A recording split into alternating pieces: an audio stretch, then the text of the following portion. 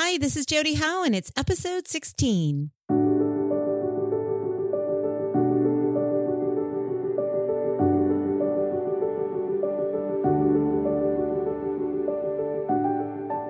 Welcome to the Air That I Breathe podcast. My name is Jodi Howe, and I'm just so grateful to have you here. So are you longing for a peaceful mind? Do you struggle with anxiety, or do you just want to learn how to navigate through the mental storms of life? Well, God has laid it on my heart to start this podcast so I can share with you how He has worked in my life. You see, He's taken my secular breath away and has taught me to inhale this peace and hope. And I want that for you too. In this podcast, I plan to share with you some tried and true methods of coping, offering daily and nightly devotionals, and of course, prayer, so you too can breathe a new air. So it's day 16, and my tip of the day, organize and declutter. How can you clear your mind when you can't clear space around you? God tells us in 1 Corinthians 14:40, but all things should be done decently and in order. The clutter of your surroundings and belongings become the clutter in your mind. Start your decluttering by going through your belongings and truly saying to yourself, is this important? Or is this simply taking up space that I don't have? Or ask yourself, when was the last time I used this? Does it truly bring me joy?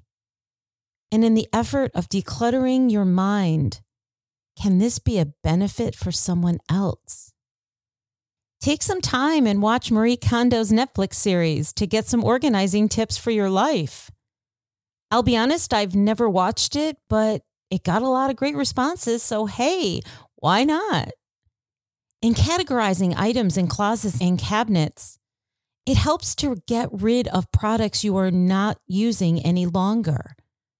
For clothes and other items, make piles to donate and feel great about knowing that what you consider junk could make someone else's day by becoming their new treasure.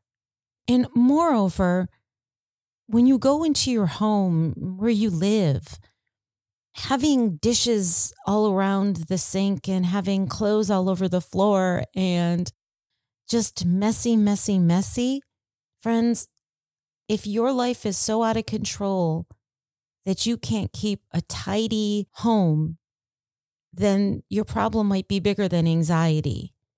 And even if you have no children, one child, or 10 kids, there's always ways to keep things clean and orderly. And I truly believe that maybe it just means that you just need to hunker down, take some of the advice I gave you in this podcast, and really just look to the Lord and say, God, the cluttering of my life is causing the cluttering of my mind. And so little by little, you take a box. So you go to Target and you get a bin and you label it. This is what I'm going to need to donate. This is what I need to store. This I don't use anymore. And there's so many organizational products out there, whether it's through Amazon, Target, Walmart, wherever. You can even be creative and make them yourself to allow your space to be refined in a way that is clean, that it is organized, and that it is content, so you can also have that contentment. So let's pray. Father God, I pray the clutter in my mind can be reduced if I declutter my surroundings. Please give me the motivation to reorganize my home, my mind, my body, and my spirit. And I give this all to you in the name of Jesus. Amen. So it's night 16, and my tip of the night, feelings are not factual and may not be steering you in the right direction in making good choices for your life. God tells us in Ephesians 3:16, I pray that out of His glorious riches, He may strengthen you with power through His Spirit in your inner being, so that Christ may dwell in your hearts through faith. And I pray that you, being rooted and established in love, may have power, together with all the Lord's holy people, to grasp how wide and long and high and deep is the love of Christ, and to know this love that surpasses knowledge, that you may be filled to the measure of all the fullness of God. You know, our anxious minds can convince us we are shameful, guilt-ridden, lowly people, and so much more. And although our feelings are our feelings, they may not be helpful towards productive healing. We talked about this a few weeks ago. Is the glass half full or half empty? You decide. Negative thoughts cause negative feelings. Isn't it amazing how positive thoughts can create such calmness and joy? Unconsciously, we think negatively and react with our feelings and less with our wise mind. And as you start to go into a negative thought process, stop yourself and say, is this a productive way to think? No. I am worthy of a peaceful mind, and I am worthy of a peaceful life. You know, I felt led to express this because it has helped me, and so I want to help you to try to learn and understand that your feelings can be data, and they're important, but you might need to investigate more on why you're feeling the way you're feeling, and it may not be as simple as, my gut is telling me kind of a thought. I know that's probably throwing a few of you off when I say that because a lot of people trust their gut. But I believe that's a secular type of thinking and a way of getting people to make good decisions. Look, my gut hasn't taught me anything more than I really need to take a good probiotic for my gut health. And if I eat too much chocolate or salty or greasy foods, it will show in the expansion of my gut. Yeah, that's about it. It's pretty much what I've gotten out of my gut. Look, instincts, intuition, gut feelings, they're all important, but should be triggers, not responses. And when I say triggers, I mean the first part to encourage you to think through a deeper part of what you're actually feeling, especially if there is an important decision to be made in response to this feeling.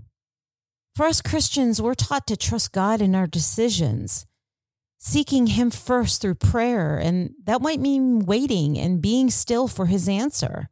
We learn that what we want and instant gratification might not be coming from God. And if we're unwilling to wait for an answer, that might backfire. And other times when I've took the time to trust in the Lord and His response, trusting and receiving His will, it has saved me from what could have been a very messy situation. Seeking godly counsel from trusted men or women who you know are true believers and will not only pray for you, but help you to dissect a situation effectively that's in line with biblical truth. And of course, reading the Bible to make sure that you are taking every step to be more like Jesus with your actions, your reactions, and managing your feelings well. You know, my mother used to tell me that those are your feelings and you are entitled to them. And she is right and was right to some extent. The only caveat to that is a lot of people don't always know how to manage their feelings well, including myself. And I've learned that can make a difference in an abundant life with God or a stressful life trying to live up to human expectations of you.